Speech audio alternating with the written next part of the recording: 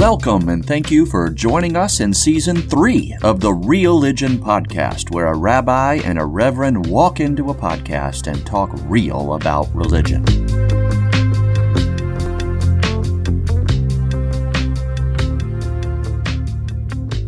Hey Joel, happy Wednesday, I believe. It is. It's another one of those Wednesdays.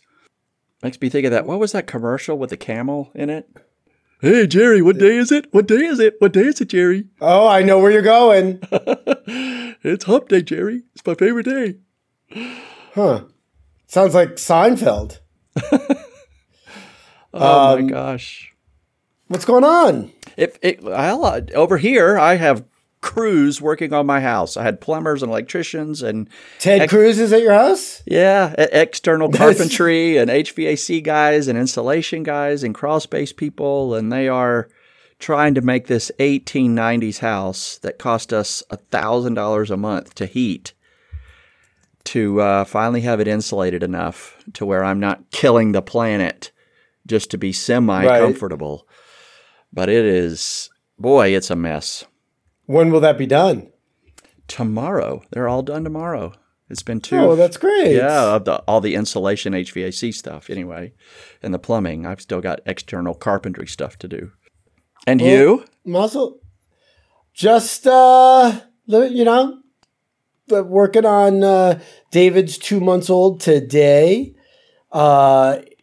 Aaron's second birthday is Sunday. We're planning a birthday party for him. A real-life fire truck is coming to the house.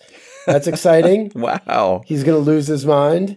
And that's it. Just, little summer planning, some long-range planning and thinking about kind of what we envision for certain programs in our synagogue. And, yeah. Well, y'all don't do anything different. You've got a book that tells you exactly what to do, exactly which Sabbaths to do it for the rest of time, right? Yeah, that's all we have to do. Yeah, you just follow the book. Yeah, just follow the book. Don't change anything. If only. Don't play. Don't experiment. Oh, yeah, definitely don't experiment. But what are we talking about today, Joel? I think we're going to do a little wrap up, huh? Yeah, that's the end of our season, and we're going to take a summer break, a summer Sabbath, and then we'll come back for the next season in the fall. But yeah, we're going to reflect on where we've been so far since we've been doing this, what got us started doing it, why we do it, what we've learned from doing it together, and open it up to people to send in tweets and emails to us of what they've enjoyed and appreciated about it and what they hope for in the future from us. Perfect. So, it depending on what I'm doing, it either feels like we started like a week ago or, 5 years ago. And I know that's true for many things in people's lives. Whenever they do something routinely, time kind of flies. But yeah, let's look back and talk about it a little bit. I think that's a great idea.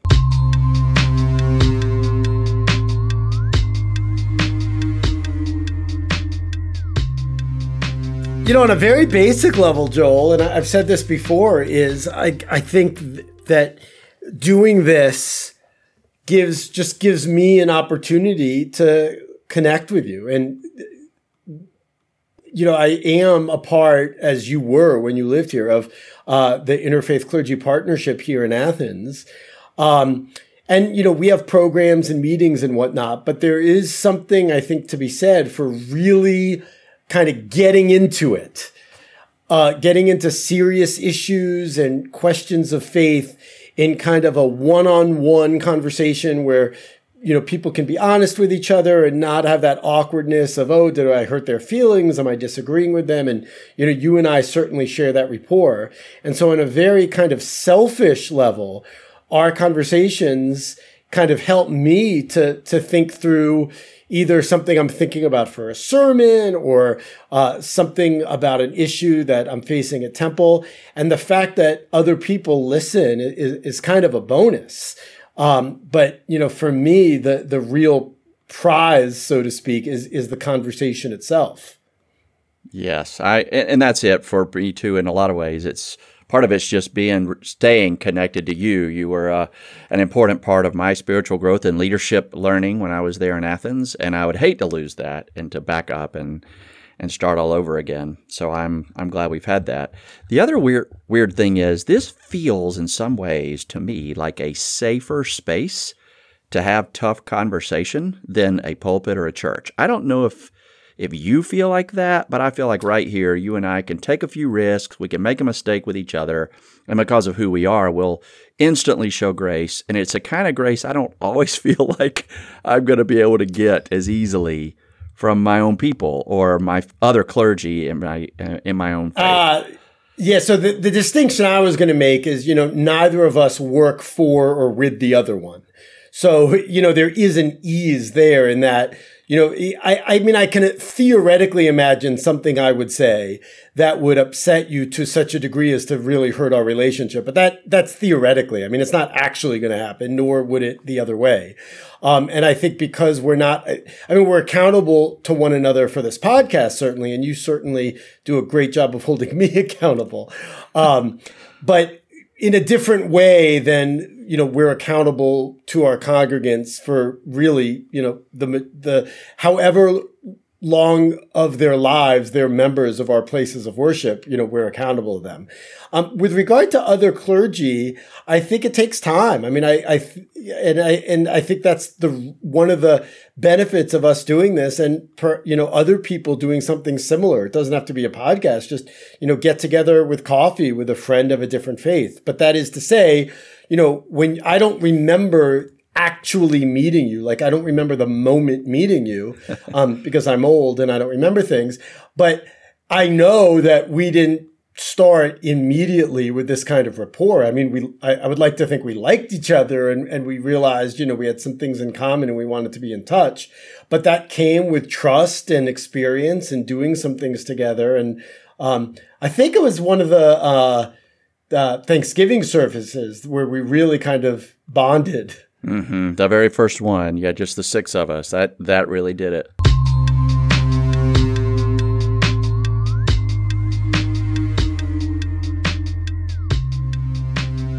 So I'm looking at our lifetime podcast statistics, and I just wonder, if I ask you some questions, I wonder where your gut will go. What do you think were the highest download volume times in our podcast? Like, think about what was going on in the world, and we made comments about those. What do you think was the highest download seasons in our podcast?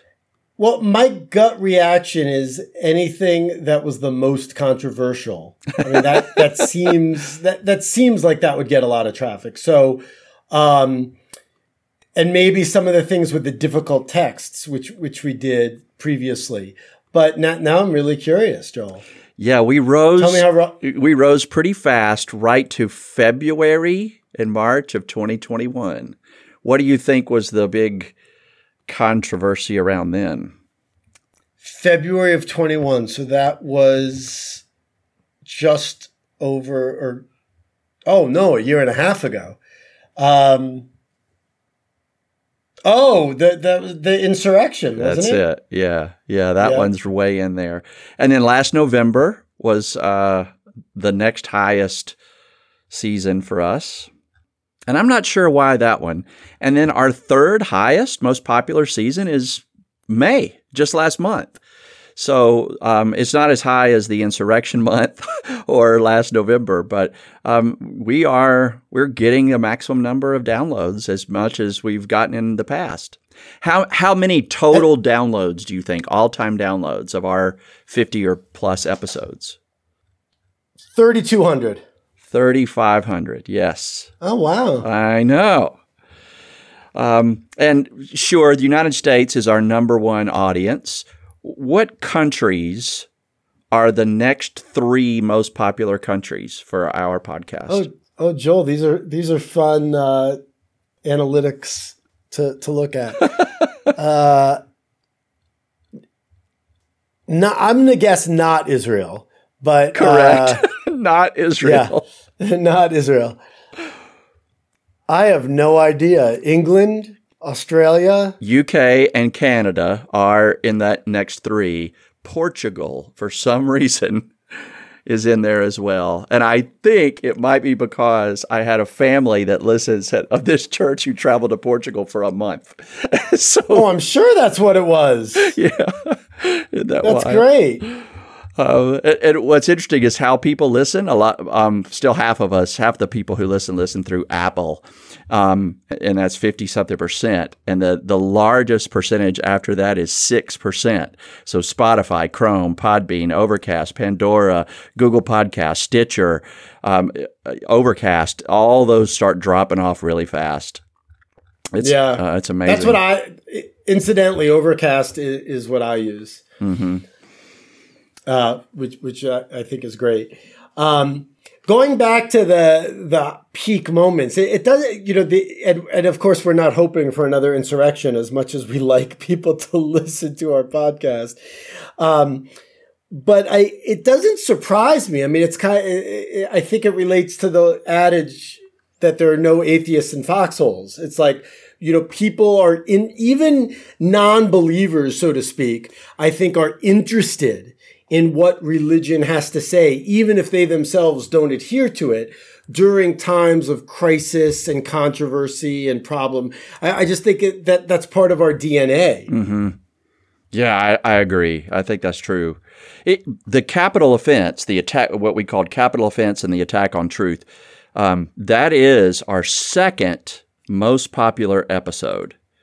If you had to guess which episode was even more popular than that, what would you guess? I'm thinking life after death, but I don't think that's it, though. Give me a clue. Give me an interesting clue without telling me. Well, that wouldn't be fair. Listeners, do you see what I deal with? All right, I'm flummoxed. It was our episode called "That's Not Fair." Oh, well done, Joel. I did give you a clue. You did. My goodness. Yeah, you just and yet again, see what I have to deal with, listeners? Yeah. And that was the way we described it was, like, if you take the Bible seriously, it's hard to read through its entirety without seeing God do unfair stuff. And so what do we do with these tough texts? How do we handle the disconnect between the texts, what it says that God did, and what we believe God does and who God is that would conflict with what the Bible says God did or said? That's our most popular episode still to date. And it's funny because in some ways, I think that tension is our entire podcast in the sense, not tied specifically to the words of the Bible, but kind of the way I talk about it at Temple sometimes is the gap between the ideals of our prayers and the reality of our lives. Yeah. And what do we do? What do we do with teachings that are different than things we believe today, whether morally or just kind of from a, anachronistic perspective? What do we do when there are inconsistencies between who we see ourselves to be and what the Bible or, the Torah, the New Testament says? And I think that tension is necessary. That in and of itself isn't a problem. The problem is not thinking about it or not taking it seriously. And I think that in some ways that's that's been the MO of our conversations, is taking it seriously.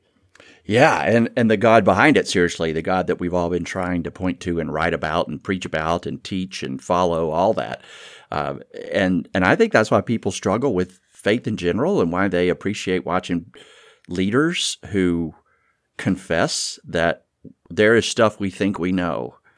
There's stuff that we hope we know. There's a lot of stuff we don't. And how do we, like, I had a guy talk to me recently about faith, and he was trying to understand how I do faith and how we as this corner of Christianity do faith. He's from a different corner of Christianity, but we talked about it, and he goes, well, what do you do with, like, doubt and questions? Are those okay in your church? And I'm like, they're essential. and he goes, I don't understand that. Like, from the faith practices I came through, we were always trying to erase the doubt. And I'm like, well, Yeah. the more you learn about God, like only the more questions you have. Sure, you learn more, but just the perimeter of the expanding circle gets bigger. So the edge of the mystery gets larger. And he struggled to go there with me, but it's something that I think you and I both embody, where others in our faith traditions are trying to make it smaller and more manageable. You and I are trying to, I think, make it bigger and enjoy the mystery. Yeah, I think that's true. And as I've said before, I think that is, in my experience, that is more true for more liberal religions and denominations where revelation is an ongoing thing and didn't quote unquote happen at a particular time and then it's done. This idea that we are part of revelation. We are part of not only creation, of course, but of creating in partnership with God is a different paradigm that I don't know. And again, not necessarily judging, but I don't think that is as elevated of a priority as it is for us.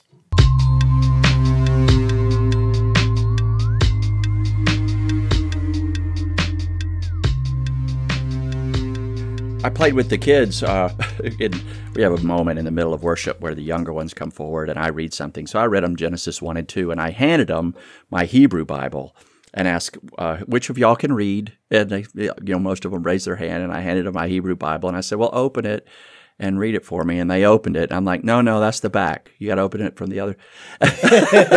Right. Right.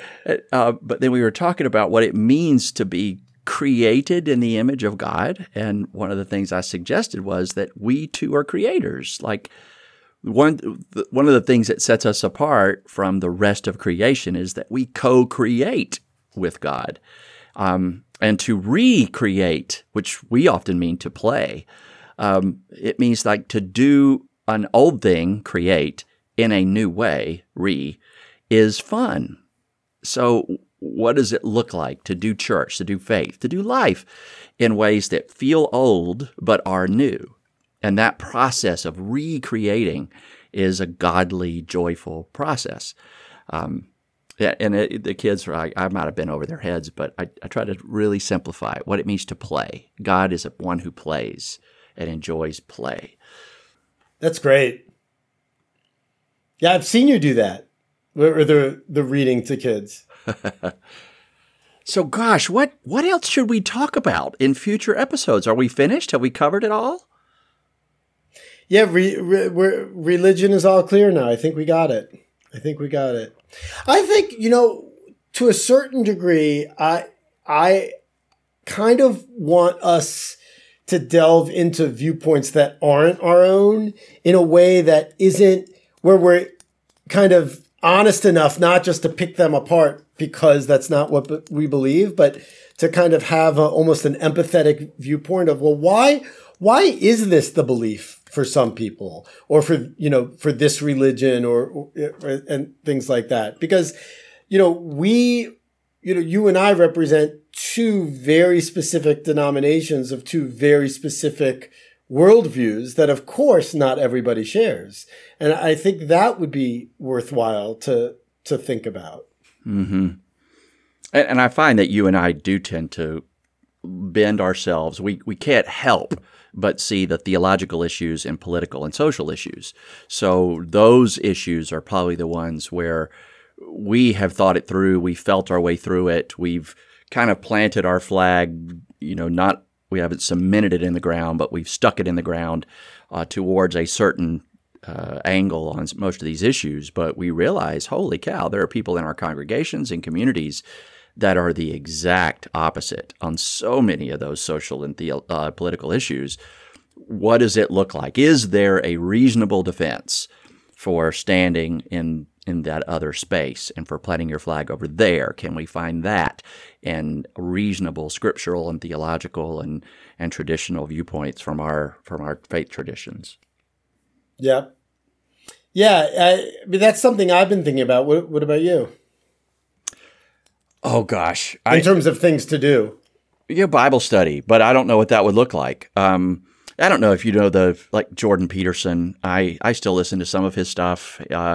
He's a thinker, a philosopher out of Canada, I think, and he did a whole series on Genesis. He's doing one on Exodus, and he's brought a lot of people back into the old stories. He kind of does it from a scholastic viewpoint, a semi-Christian viewpoint, but he's happy to have conversations with anybody. There's some stuff about him that really rubs me the wrong way, but to watch the popularity that his reviews of real books of the Bible reemerged in humanity, it reminded me that for people who probably don't go to church or synagogue, they are still deeply interested in what the Bible does and doesn't say. And I have found in the churches that I've served, people think they know what the Bible says.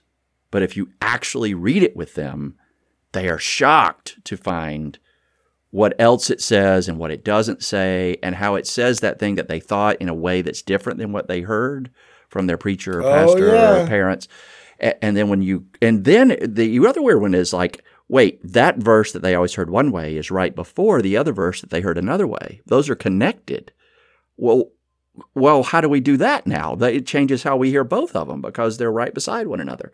Little moments like that. I don't know if a real live podcast Bible study would be interesting between the two of us, but we could grab a prophet or a historical or a writing or something from back there and see what happens. Yeah, I think there's something to that. Let's kind of workshop that a little bit. I like that, actually. You're the pro, though. We would have in what sense? We would have to stay at the books that are like your domain, Oh, God. I study them, but oh my God. Well, there's a lot in that. In what you call the Old Testament, there's certainly plenty of overlap of what the two of us find important and interesting. Well, so just like telling somebody there might have been 3 Isaiahs, like 3 versions of Isaiah that got melded together into one scroll of Isaiah from 3 different time periods in the life of the people. Like you just hear jaws hit floor as soon as you say that out loud to them. Yeah. Yeah, so we have some ideas, and then what's going on the rest of the summer? Gosh, we're going to take a week off, go to the beach. We're going to come to Atlanta and see a few games. I'm going to work on the house now that it's air conditioned. Okay, now you said Atlanta. Yeah. What about? Oh, yeah. We're coming out to Athens. We're going to Authentic Brewery. A couple friends of ours are co-owners of Authentic Brewery right there. And we're going to go into their tap room that we saw. It was being built and designed, and it was mid-construction, but it didn't get open before I moved away. And now it's open, and there are people in it and enjoy and good beer. So I'm looking at tasting Paul and Don's Yummies. Beautiful. Well, we might have to do something. Maybe we can order a live. Do something live or something. Nice. I'll bring you some Eastern Shore bourbon for your bourbon. Perfect. But Joel, this has been not only fun, but interesting, important. I think we've tackled some real issues, and we'll continue to do that. You bet. And listeners, if y'all have ideas, remember we're at religionpodcast@gmail.com. You'll find Eric or me on Facebook, Instagram, Twitter, and almost every show note has ways to find us by email or link so that you can give us a tap and let us know what you think we should be discussing with one another on your behalf in our future episodes. Absolutely. Well, stay safe, everyone. Keep it real. Keep thinking about the issues that are important to you and how they relate to religion. And we'll see you in a few months. Thank you for joining us on the Realigion Podcast today, where a rabbi and a reverend walk into a podcast and talk real about religion. I'm Reverend Joel Talbert, and on behalf of Rabbi Eric Linder, and all the religion fans out there, we thank you for being with us today and invite you to send us any feedback or suggestions or topic ideas to religionpodcast@gmail.com. Until next time, keep it real.